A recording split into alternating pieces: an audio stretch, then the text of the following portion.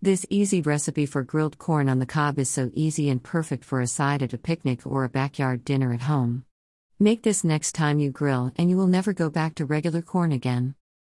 Start by shucking your corn.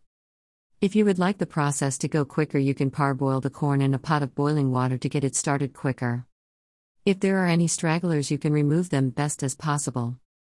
You will need a couple tablespoons of unsalted butter, dried or fresh parsley, fresh chives. I did not have fresh, so I used dry this time on the parsley, salt, pepper, and Parmesan cheese. Add butter to the grill pan or indoor/outdoor grill and the whole garlic clove, removing before adding the cheese and parsley. Add the corn and cook on every side until grill marks form and the corn is fully cooked through. Season with your desired amount of salt and pepper. Next, turn off the stove/grill and sprinkle on the Parmesan cheese, parsley, and chives. Cover with foil of the lid, and once the cheese is melted, remove from the heat, transfer to a plate and serve. Chop your chives. Here is the finished corn on the cob, grilled and ready to devour. I hope you all love this recipe. YouTube, https://www.youtube.com/channel/ukagi8rumla5ahbv apu.